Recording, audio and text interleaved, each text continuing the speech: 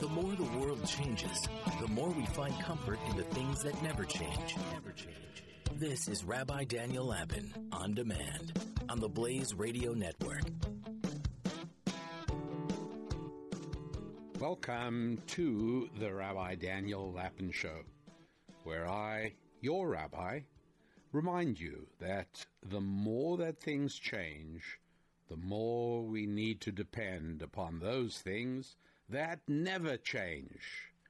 And not only that, but I also reveal how the world really works. And one thing that never changes, and one thing that is central to understanding how the world really works, is money. I was recently asked whether money is something recent, or, to quote the person who asked me this during a radio interview, whether the writers of the Bible knew anything at all about money. And the answer is yes. As a matter of fact, it is not hard to see that the Old Testament, starting with the book of Genesis, has more rules, rituals, and regulations surrounding money than almost anything else. So, did they have credit cards? Of course not. Did they have checks? Probably not. But did they have abstract representations of value? Absolutely. Did they have ways of transferring goods and activities and services among one another? Yes, of course they did. Whether or not we know the exact details is irrelevant. But in exactly the same way that they had concerns then about raising children or relating to parents and siblings, is without doubt, of course they had those concerns then, and they're not that different from the concerns we have now. And similarly with money. Yes, of course they had money then. There are certain things that are true for all places and all times. And money is one of those things. There is another question that has been coming at me in several forms quite recently. And at this time of the year, during which I am preparing this show, it is a time where families are planning to gather together for holidays.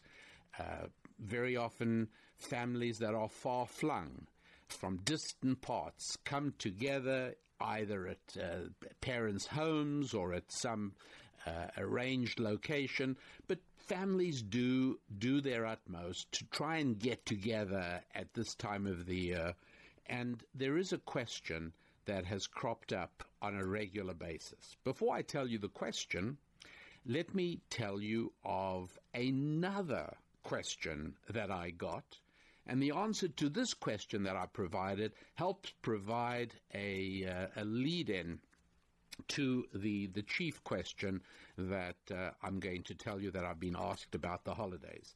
This question was somebody who wrote in speaking of how he was sure that if he could only get before somebody to present a concept, a deal, an idea, that his entire future would change because he would, in fact, be able to get this person enthusiastic about participating with him in a certain enterprise. But no matter what he tried, he was not able to get an appointment. The person's secretary continually blocked him, and so on and so forth. So what I told him is, I'm sure what many of you would have told him as well. I'm sure it's something that many of you have employed.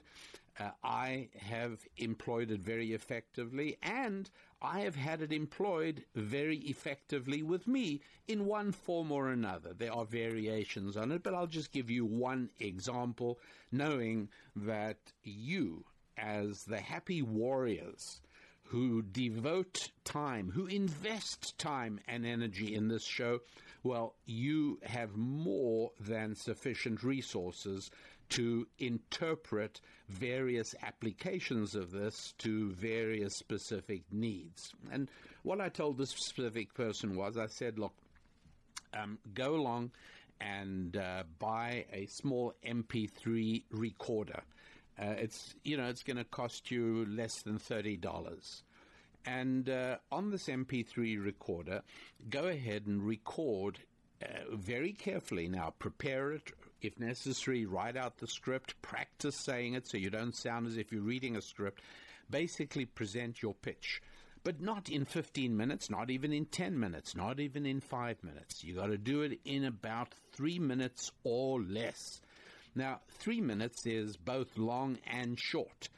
You can effectively say no more than a maximum of 500 words in 3 minutes, closer probably to maybe 300 or 350 words. So you've really got to pack your message very carefully. But at any rate, when you're done, put a post-it note on it by the on sign, set it in such a way so that that message will play as soon as the specific and appropriate button is pressed, and then go ahead and overnight it by one of the overnight priority delivery services to the individual you want to reach.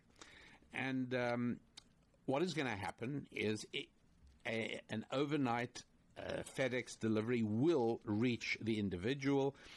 He will press the button, he will hear your message, and the closing of your message is, please accept this small recorder, which you will find to be very useful as a gift from me, regardless of whatever your decision is.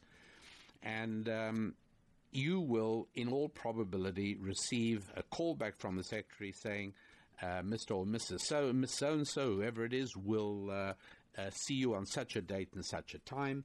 And enough people have responded to me in the past, wow, it worked.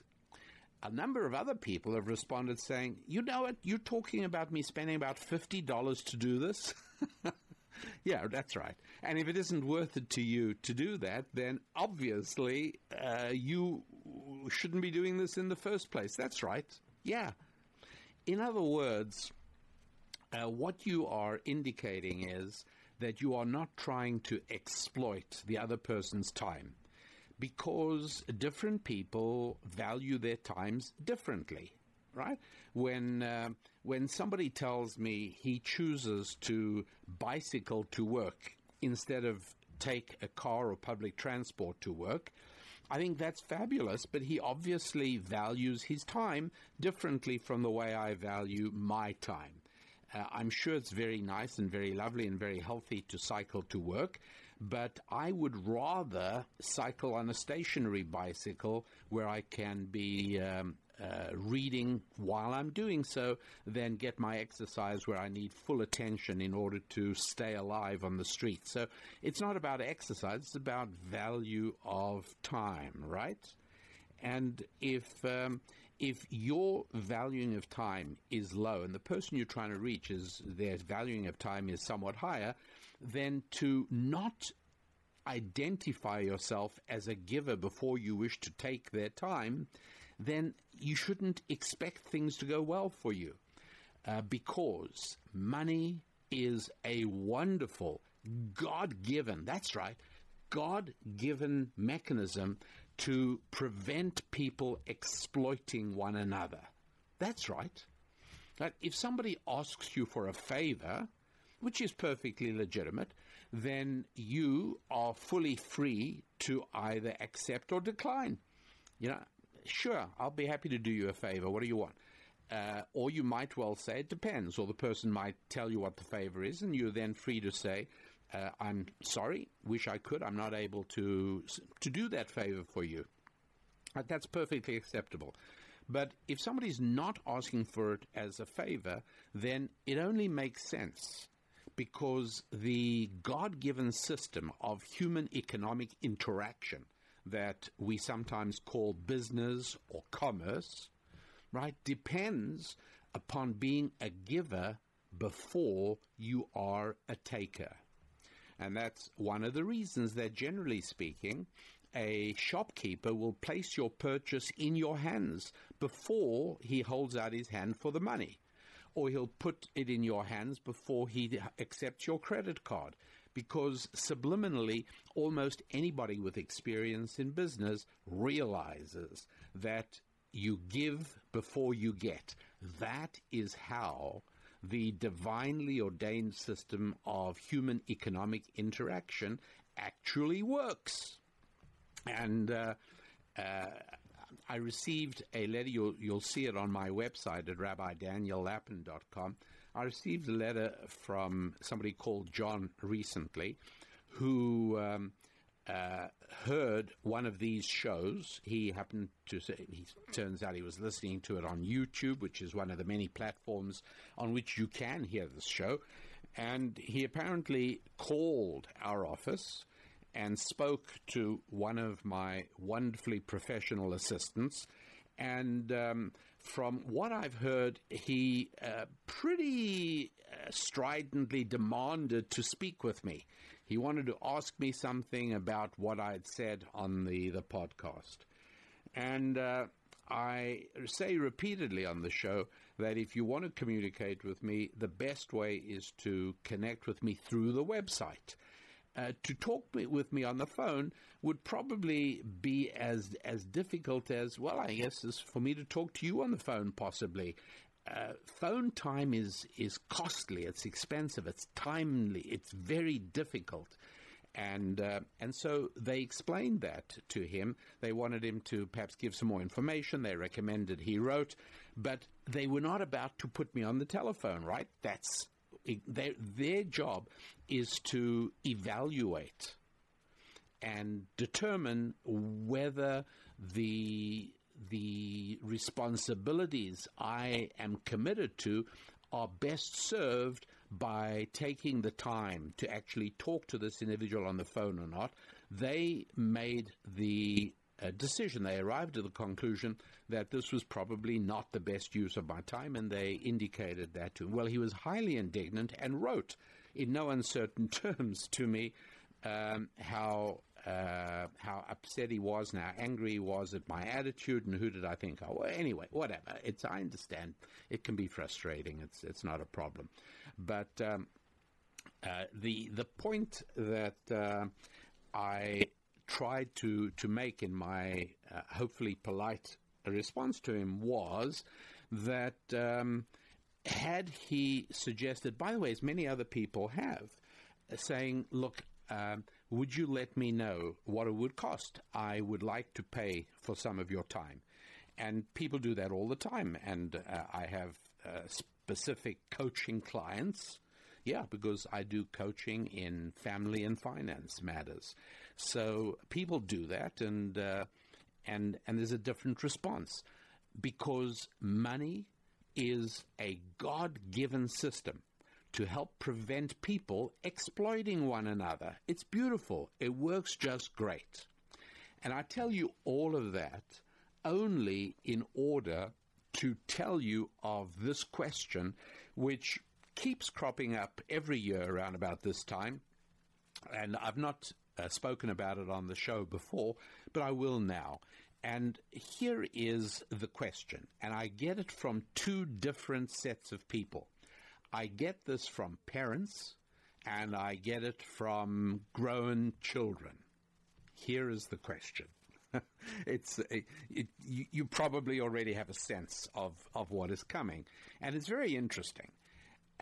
From parents, it goes something like this. And I mean, I could actually read some of the questions I've recently received, but it's just fine if I give you a summary or a conglomeration of several of these. But essentially, they're all the same, which is my grown son or my grown daughter is coming home for Thanksgiving or for Christmas or for New Year, and my wife and I, or my husband and I, are as excited, we're as thrilled. We haven't seen him or her for X months, and we're looking forward to a wonderful family gathering, and, Uncle Jim is coming, and Aunt Sally is coming, etc., etc. There's one little snag, and that is our son/daughter has indicated that they will be bringing their boyfriend/girlfriend along with them. And our concern is that we feel pretty confident that they are going to want to share a room in our home over the holidays. And then sometimes they follow some explanation. We know that they are living together, etc., or we suspect that. It doesn't matter. Bottom line is, the letter is always the same. My husband/wife and I always feel very uncomfortable with this. It goes against our values. It goes against the values with which our children are raised. However, we understand our son/daughter is fully grown and capable of making their own decisions. We just don't know how to relate to this while they're visiting with us. On the one hand, we feel uncomfortable having them share a room while they are visiting with us. And on the other hand, we know that they will be very angry if we ask them to occupy separate rooms. In fact, our son/daughter might even decide not to come, which would be very upsetting to us. Do you have any advice? Okay, that's the angle from the parent side. And then I get essentially the mirror image of that question from the side of the child. And that's, dear Rabbi and Susan, I am 24 or 28 or 31-year-old man or woman. I've never been married. However, I have been living with my boyfriend/girlfriend for the last 4 years in a committed relationship, and we're happy, and we don't know what the future brings, or we do, whatever it is.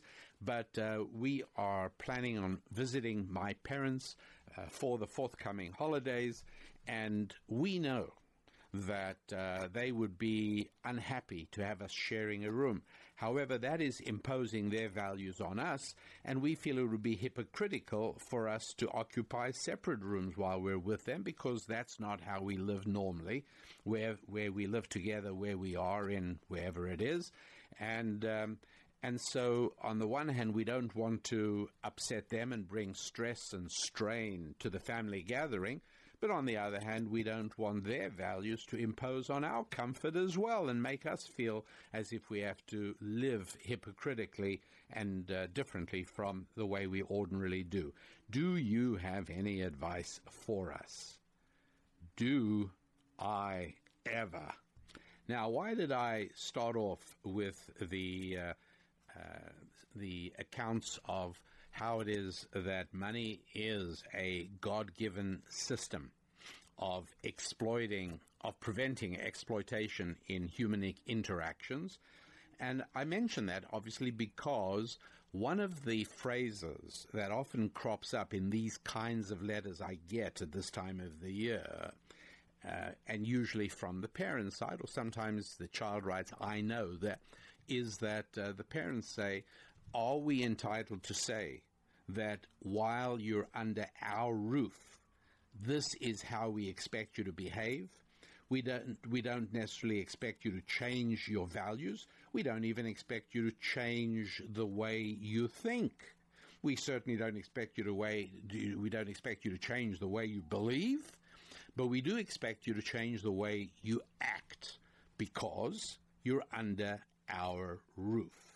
Now, that phrase crops up all the time, and obviously part of this whole question is whether or not that is a valid response for parents. Is it okay for parents to say, yes, we don't really care. It's not our business how you choose to live or what you choose to believe.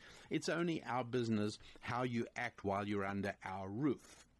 And what's happening there, and by the way, if that is, then it would surely be appropriate. And sometimes you get a very mature question from a child who says, and so there it is, my boyfriend and girlfriend are going to my parents, and we realize we're under their roof, and they expect us to conduct ourselves in certain ways while we're under our roofs, but it would make us feel hypocritical. That you understand all of that. That's the question as it comes to us. Well, there again, you see, that is a very simple reality, and it's something we've spoken of before, but it's very much a factor in this discussion, although it's not the end of the story, and that is he who pays makes the rules. This is very fundamental in the free interaction of human beings. In other words, I am paying you to work for me. Here is what I need. You, for your part, are absolutely free to say, unacceptable, I don't want to work for you, or that's interesting, I'm interested, however, I would not be willing to do it for the amount of money you are offering. If you wanted me to do this, I would require this amount. And that's the way two free human beings interact with one another to arrive at a way to exchange their services or their goods or their money in a way that makes both of them better off after the exchange than they were before. And that makes God smile. No, it really does. When two human beings who may be strangers to one another or maybe not, but interact with one another monetarily in a way that makes them both happier than they were before, well, yes, that is something that does make the good Lord smile.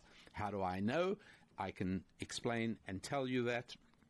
And very briefly, it is because the word in Hebrew, in the ancient language of the Hebrew Scriptures, the word for human economic exchange is the word chen.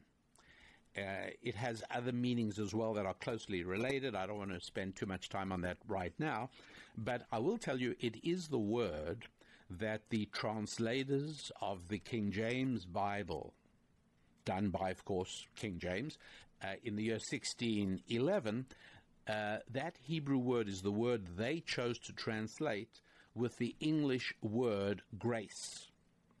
And yes, it is in fact an aspect of grace when two strangers, possibly strangers, interact through money in a way that makes them both better off than they were before. And so it really is axiomatic that if the person is paying, then he gets to set the rules. Now, you aren't obliged to accept that, but then you can't accept the money.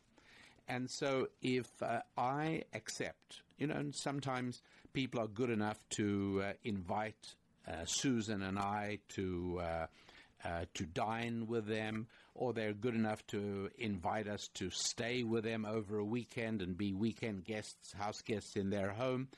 And we've had, very delightful occasions when that happens. But when that happens, there are as many obligations that devolve onto our heads as onto those of our hosts. In other words, when you accept value, you are implicitly also accepting certain obligations. If I am a guest in your house, I cannot discipline your children, no matter how obnoxious I may find them, you'll pardon me. I may not kick your cat, no matter what I think of felines. And I can't do any of those. I certainly cannot damage your furniture. There are obligations upon me when I accept something of value from you. It's pretty straightforward. And so obviously, when people use the phrase, well, as long as you're under my roof, as long as you're eating my food and sleeping in my bed and in the bedroom I provide and using my water to brush your teeth, then you do have certain obligations. You're absolutely free not to do that. You can go and live somewhere else or visit somewhere else or stay somewhere else, but there are actual real obligations. Now, are they obligations that impact how you think, how you feel, how you believe? Absolutely not. They are only obligations on how you behave. think about the fourth of the 10 Commandments, Exodus chapter 20. Honor your father and your mother, right? Interesting, no? Really, why? Yeah, it's interesting because in the fourth commandment, found in both Exodus chapter 20 and Deuteronomy chapter 5, the fourth commandment reads, honor your father and your mother. And the Hebrew for the verb to honor is kabed. And yes, it's translated as honor, but like, what is it supposed to mean? What are you supposed to actually, what does honoring your parents mean? Well, the clue is that the only other time throughout the Tanakh, throughout the Hebrew scripture, that it is used as an instruction, as in honor, is in the book of Proverbs, chapter 3, verse 9. And in Proverbs, chapter 3, verse 9, it says in the Hebrew, kabed et Adonai mehonecha. Anyway, what is it in English? What does it mean? Whatever this word means, let's say honor the Lord your God with your finances and with the first fruits of your produce. Aha. Now, there are other places in Scripture where it says, and you shall love the Lord your God. So this isn't talking about loving God. This is talking about being kabed, or as the King James translators put it, honor Lord your God. But now in this case, in Proverbs, we're being told exactly what it means. It means an action, right? It's not walking around bowing down to God. That's not what it's talking about. That's not what the Hebrew word honoring here means, kabed. It means you have to bring him your first fruits and you have to bring sacrifices to. In other words, it's actions. And so ancient Jewish wisdom explains that those are the only places in the scripture where this word is used. There are no requirements, nowhere are we told to love your parents. Isn't that something? It's fascinating. Yeah, to love the Lord your God, yes. But are we instructed to love our parents? Are we instructed to feel warm, good feelings towards our parents? No. I mean, it's great. If you do, so much the better. But hey, you know what? We're talking about the real world. And in the real world, as children, we know there are times we don't feel warm and rosy and terrific about our parents. And we know that as parents, yeah, there are times where, you know, just because of the dynamics of parents and children, our children don't necessarily feel warm and rosy towards us. What's more, we're not even sure that they love us or that we love our parents. Maybe we say, you know what, I hate you. I actually hate you. There are people who think that. And what is the correct response to the parent is, sorry to hear that, but it's not really relevant to our conversation. All I'm concerned about is that you follow the fourth commandment, which is you honor me. Okay, what does that mean? It means how you behave. You have to behave respectfully toward me. Isn't that something? That's actually all it means. And so in ancient Jewish wisdom, when we look for an actual real-life application of what honor your father means, it means get up when he walks into the room. And I will tell you that in many Jewish families, when dad walks into the room, children stand up. They just do. Here's another thing. Don't sit in your father's chair. If your father has a regular chair, there's a chair he sits in for every dinner time. That means you don't sit in your father's chair. That's, in other words, it's all actual behavior. It's how you conduct yourself. That is the only obligation we have toward our parents, how we behave. You don't want to love them, you don't have to love them. You don't want to like them, you don't have to like them. You're going to really dislike them, fine. You know, if that happens, that happens. But how you speak toward them and how you behave in their presence, now that is an obligation which only a reprehensible and immoral human being shrugs at. It's not, you can't do that. You can't be a decent human being and behave badly toward your parents. Ancient Jewish wisdom rules out contradicting your parents, even if they say something you know is wrong. Your father says, the color of the thing is green and you know it's blue. You don't contradict your parents, certainly not in front of any other people. Right? That's part of behaving in accordance with the fourth commandment, and that's all the fourth commandment asks us to do. It asks us to behave respectfully toward our parents. Isn't that something? That's all. And that is what lies at the heart of how we have to treat this very real question that crops up so regularly in so many families at this time of the year. And that is the basis on which we're going to embark on a fuller explanation. Let's invest in just a few minutes of looking into the human desire for permanence. This is something that was deprived of us in the Garden of Eden, where life itself is not permanent. And yet we are left with a deep yearning to be almost godlike in that sense, so as to be permanent. And this is one of the reasons that affluent philanthropists often endow buildings for hospitals or for universities or libraries for cities like Andrew Carnegie, because there's a sense that buildings are permanent. And there is this sort of, it's a deep psychic pain that fortunately for most of us, we've kind of got to dig down beneath the surface a little bit. But it lingers nonetheless, where inside each of and every one of us is this desire to be permanent and to be everlasting, and then knowing painfully that unfortunately we aren't, and we still try and structure some degree of permanence into our lives.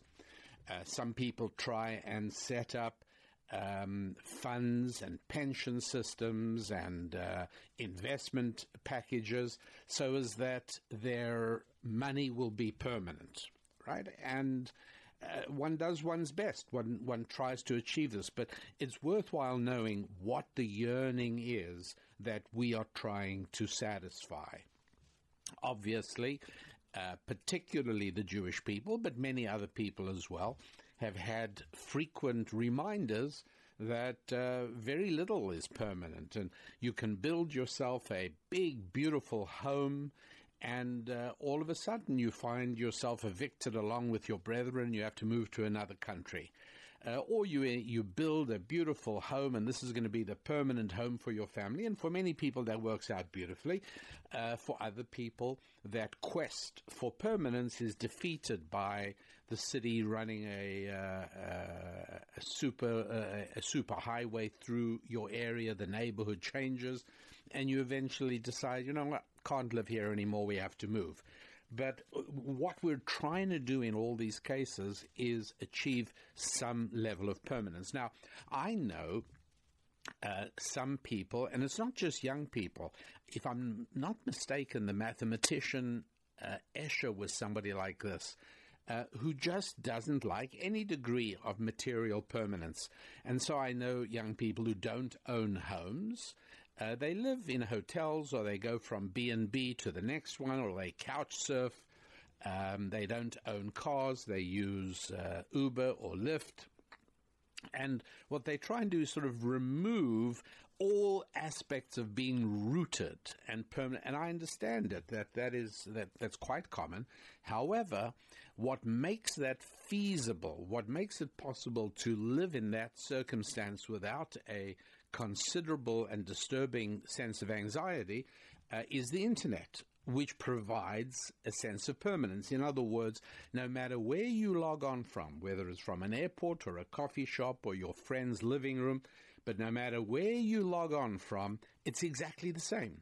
And that provides this deep deeply needed sense of permanence. So whether one tries to set about creating it concretely with buildings or with financially or in any other way, in reality, that deep quest for permanence is probably best satisfied by, number one, a relationship with God, and you have an understanding then that that remains permanent, and that is part of who you are. It's a vital connection in your life.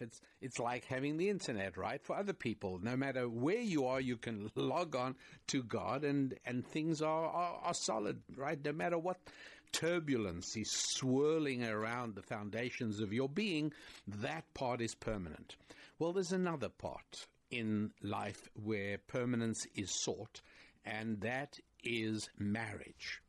It's different from a friendship which comes and goes, and it's different from blood relatives.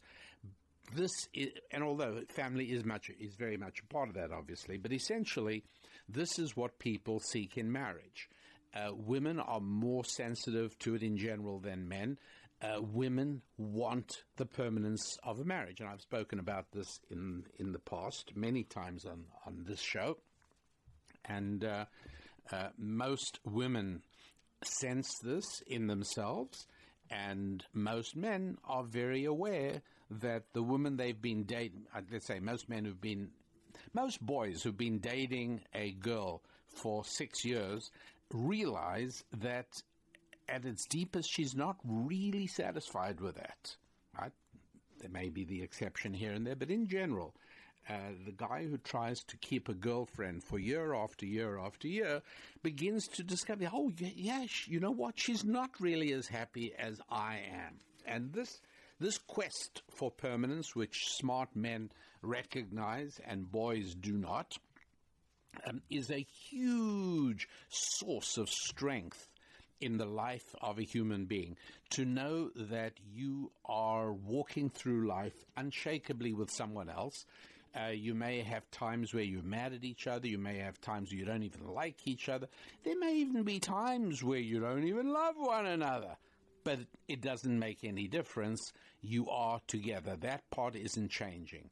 And then you're going to work on the relationship and work with people who know what they're doing, who can advise you, and you restore it. You work on it, and it's, you know, for people who've gone through that, speak with enormous gratitude towards whoever it was who helped them, and they speak with enormous gratitude towards their spouse who stuck with it and was as determined as possible not to imperil the foundations of this marriage, because having this thing as a permanence in life is enormously helpful. It's a source of strength. It's a fuel that can propel you to achievement. It's just an absolutely terrific thing. And I also think that I probably need spend no time at all on telling you that marriages tend to last longer than cohabiting relationships. Marriages tend to last much longer than partnerships, boyfriend, girlfriend, whatever. And again, in weeks gone by, I've devoted the shows. One in particular, "Hey Girl, do you want to be some boy's girlfriend?" That was the name of one show a couple of months back, and I've covered much of the thinking on these things. But by way of background, to enable us to continue with this discussion. Number one, that the permanence of marriage is something that distinguishes it from other relationships, such as living together or anything else. And number two, that permanence is actually desirable. It's something that people want in their lives and certainly benefit from in their lives. So that being the case, how do you feel if... and whether you are the person who has the boyfriend or the girlfriend, or whether you are the parent whose child wants to bring their boyfriend/girlfriend, how do you feel about, let's say you hire a photographer, right? That's something people do every now and then. Like anything else, grabbing your cell phone and making a selfie for the people or the family around you just isn't the same as getting a professional. You're right? Professionals know what they're doing. I don't care what you are a professional at, but I recommend you become professional at something. And if it happens to be photography, then I know that in spite of the fact that I'm an ardent and enthusiastic photographer with remarkably little talent, I'm simply never going to take pictures as good as you are.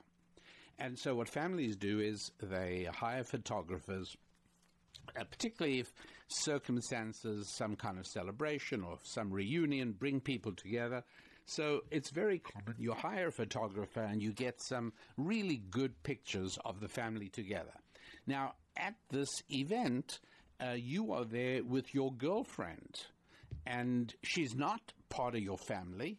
So now what do you say? And I'm aware that there have been situations like this on which I've been consulted, where the boy himself or the girl herself feels awkward. I mean, on the one hand, they obviously want to be in the family picture, but they feel uncomfortable saying to the girlfriend, you know what, we're just doing this family picture. Do you mind?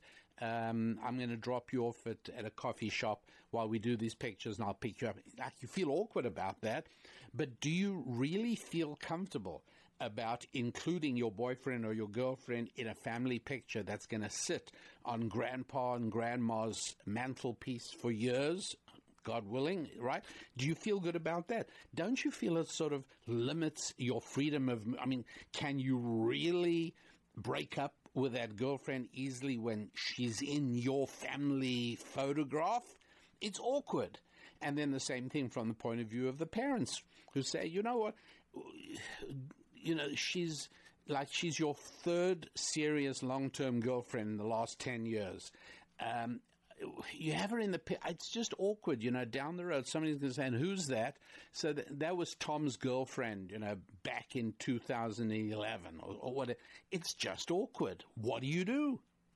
Well, that awkwardness is exactly what I'm talking about when it comes to Thanksgiving and Christmas and New Year get-togethers, when the family gets together. And one of the nice things that Airbnb has made possible is that a number of families I know lately have been able to rent a large home in a nice area, you know, some by a lake or something, and with enough room for all branches and parts of the family to come get together and be there. It's a wonderful thing.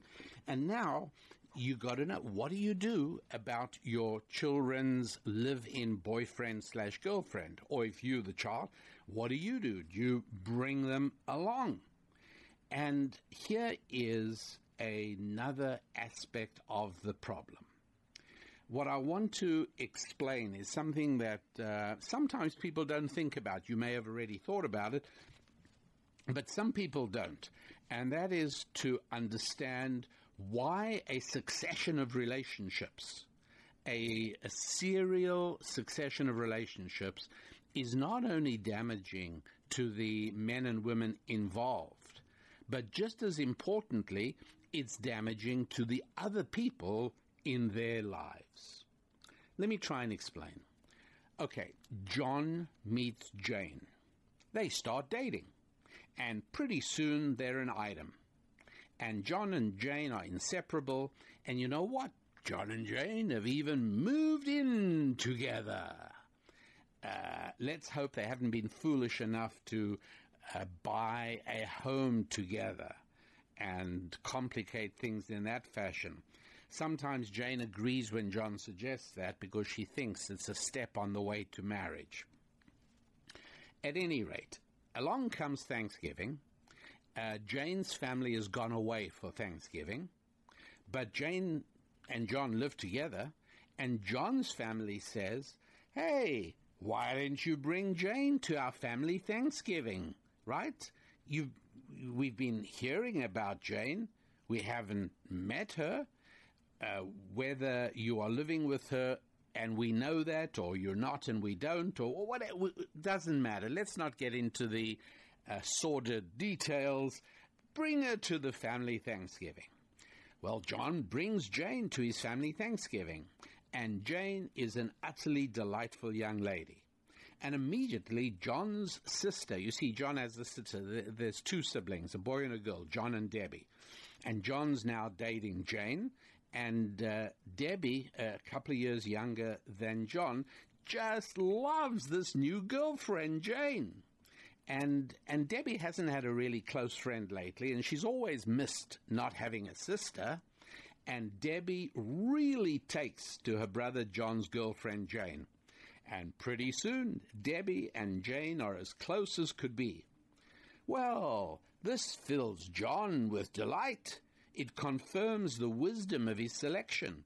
He has clearly chosen as a girlfriend someone that his family just loves. And indeed, everybody loves Jane. Well, a month or two later, John's dad has a birthday. And he wants to take his wife and Debbie, his daughter, and John, his son, out for a birthday dinner. And, of course, everybody naturally anticipates that Jane is going to be there as well, obviously. Why shouldn't she be? She was there at Thanksgiving. And pretty soon after that, there is a family event. John and Debbie have a cousin getting married. And John and Debbie each got a +1 invite, and so Debbie found somebody to take with her to the family wedding, and John and Jane obviously go together. And wherever they go, people become more and more attached to this charming young woman, Jane, who has become not only such a part of John's life, but she's rapidly become a part of their lives too. And people start relating to John and Jane as a couple, and they get invited places together, and people start saying, hasn't John improved? I mean, since John's been with Jane, you know, he's so much more mellow, he's so much more tranquil, he's so much more stable looking. Then one day, Debbie calls John and says, I'm doing a barbecue this weekend, John. Will you and Jane come? And John shifts a little uncomfortably and says, I'd love to be there, but Jane won't be able to make it. And Debbie says, what? Why ever not? And John says, Debbie, it's like this. We've decided not to see each other for a little while. Now, he means forever, of course, but he knows this is problematic. He knows that he has created emotional attachments that he is now shattering. Debbie's heart sinks. John's sister realizes that she's never going to see Jane again. Jane was the girl that she thought her brother would marry and would become her sister-in-law, like the sister she always wanted. And now she realizes she's never going to see Jane again. And Debbie is walking around with a huge cloud hanging over her soul. What happened? Well, I don't know if John is ever going to tell his sister Debbie exactly what happened.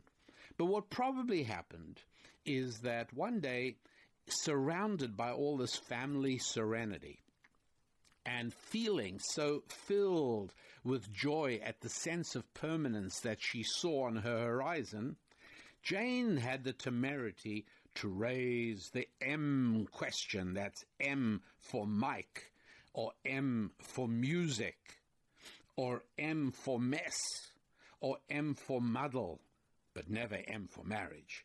Jane had the temerity to raise that M question one day.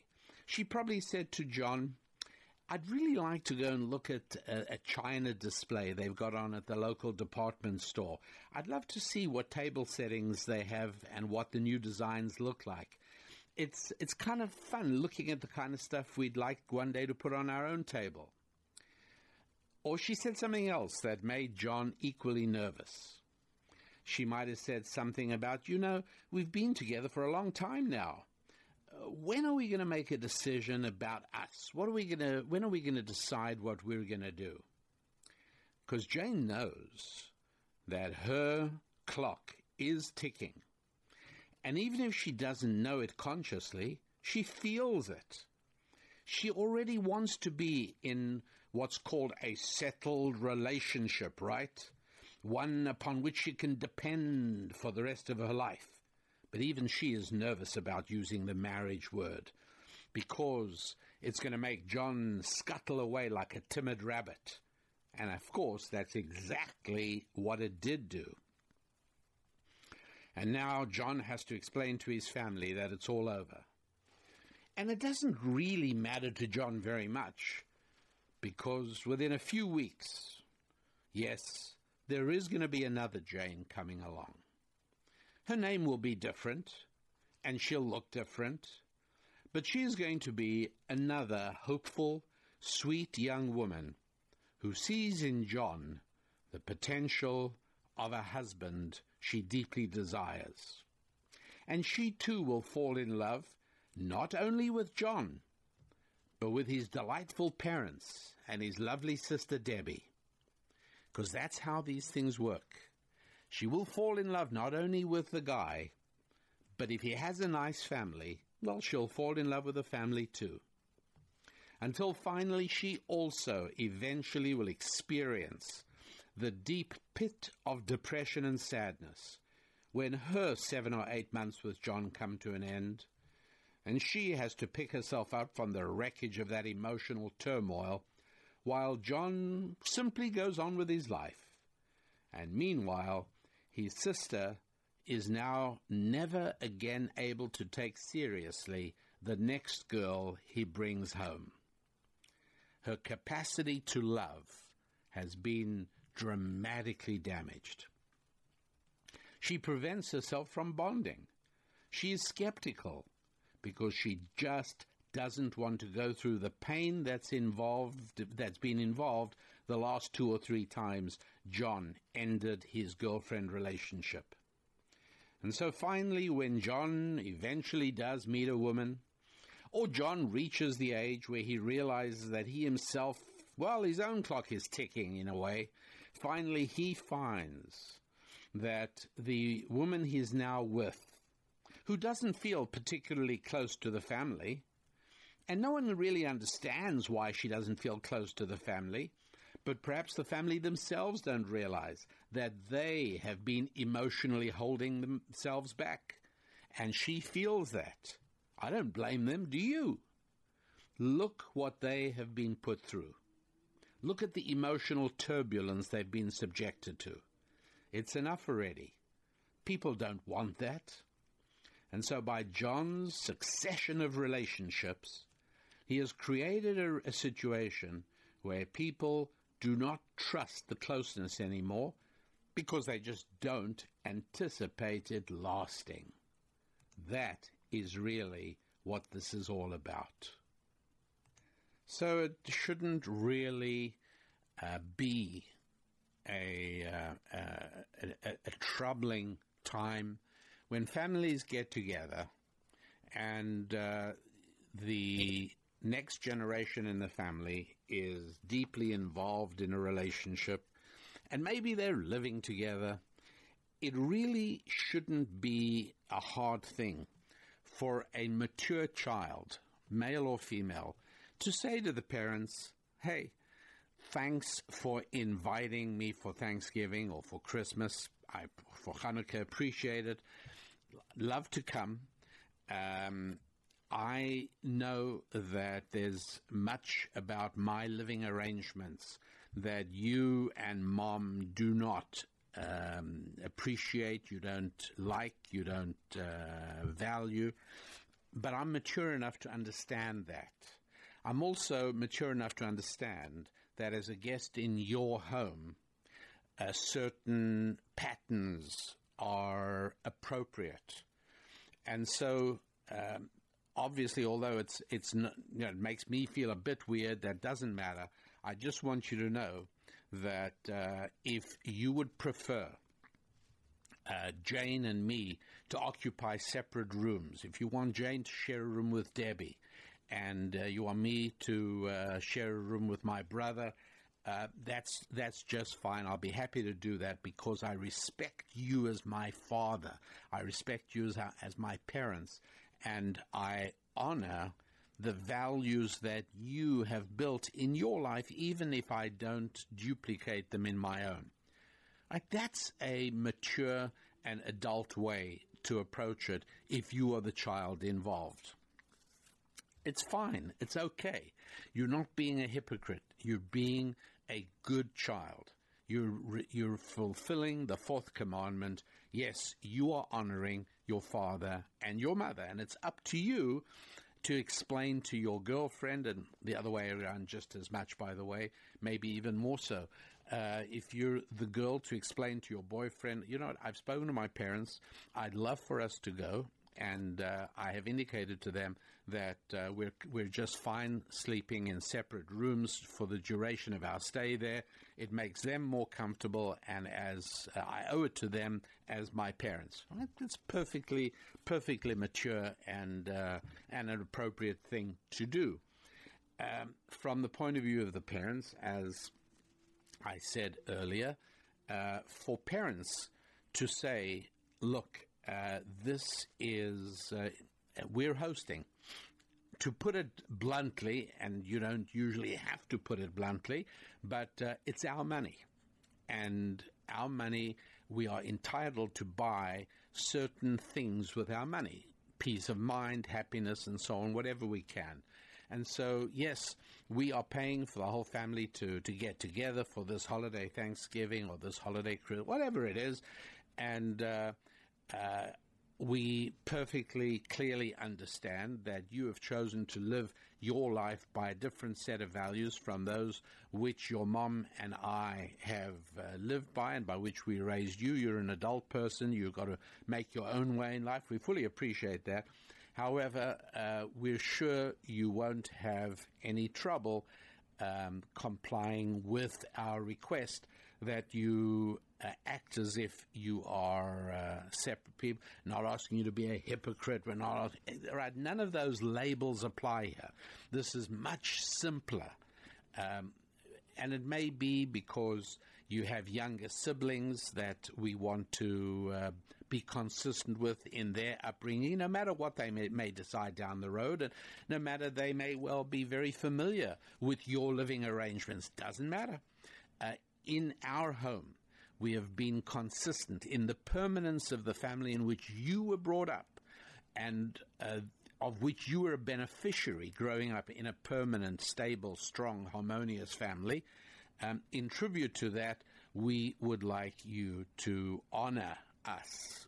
And we realize that that's what it is. It's not, you're not agreeing with us. We're asking that you honor us as your parents by living this way while you're with us. Now, obviously, you might be somebody who's really just fine with your son or your daughter coming home and indeed sharing a room with their live-in boyfriend or girlfriend. And if that's fine, well, then obviously most of this show has simply not been that applicable at all to your circumstances. So at any rate, there it is, and that is probably the summation of how I tend to answer these questions when they do crop up almost every year during the last few months of the year, when there is a time of family get-togethers, of Thanksgiving and Hanukkah and Christmas and New Year. That's what people do. And talking of Hanukkah, we have a resource which we make available every year around about the end of the year. And it's one that I think you will enjoy if you've not already heard it. It's an audio program that sheds a lot of light on what Hanukkah really is. It is not a latter-day Jewish festival celebrating a military victory, as much as people might like to pretend it's that. No, it's nothing like that. It's something far more profound. This resource is called Festival of Lights. Transform your 24/7 existence into a 25/8 life. And you will find it on our website at rabbidaniellapin.com. And don't take a look at it. I think you will be.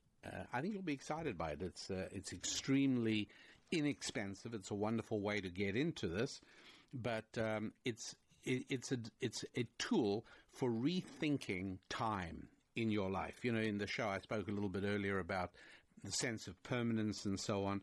Well, Hanukkah has a lot to do with that. So if you're interested in the role that Hanukkah has played in the durability and the effectiveness of the Jewish people, and if you'd like to incorporate some of the spiritual strategies of Hanukkah into your life, then you definitely want to take a look at this.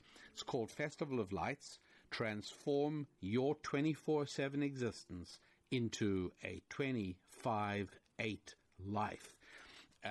24/7 hours a day, days in the week, 25/8.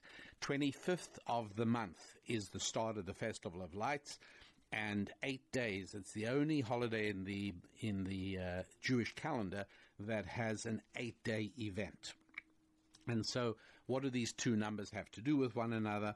What does 8 have to do with anything? And by the way, a clue on that in the current Ask the Rabbi, also visible on our website, Ask the Rabbi. And somebody actually asks us about circumcision. And circumcision takes place on the 8th day of a little boy's life. So that gets to be kind of interesting how that ties together with Hanukkah. All of that on this audio CD, which you can download immediately after the show is done, and you'll find it on the website. So RabbiDanielLapin.com. You might want to also shoot us an email and a message. You may have a question for Ask the Rabbi column. You might want to look at back episodes of Thought Tools or Susan's Musings. But there's always something going on our website. We try to keep it as current as we possibly can, and that means it is very current. You'll also be as entertained as we are by the discussions that follow after every Thought Tool, after every Susan's Musings, after every Ask the Rabbi column, all of that on the website. Thanks so much for being part of the show. And again, also a particularly big thank you for those of you who've been helping to promote the show and making it better known. You're doing a great job, and I very much appreciate that. It's wonderful hearing from people who are listening to the show literally in dozens of, I'm not going to say in every country because that's not true, but in literally dozens of countries around the world, we now have people listening regularly. Our Facebook page is Friends of Rabbi Daniel Lapin, Daniel and Susan Lapin. Friends of Rabbi Daniel and Susan Lapin is a Facebook page for conversation and discussion with others who might have comments on this particular show. At any rate, you'll find all of that right there. So thanks for being part of the show. Wishing you a wonderful Hanukkah and a joyful and uplifting Christmas, and a week of good health and prosperity. Until we're together again here on the Rabbi Daniel Lapin Show next week, God bless.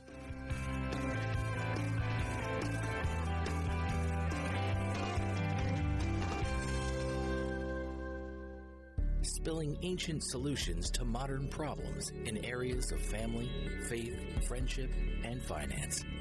This is Rabbi Daniel Lapin On Demand on the Blaze Radio Network.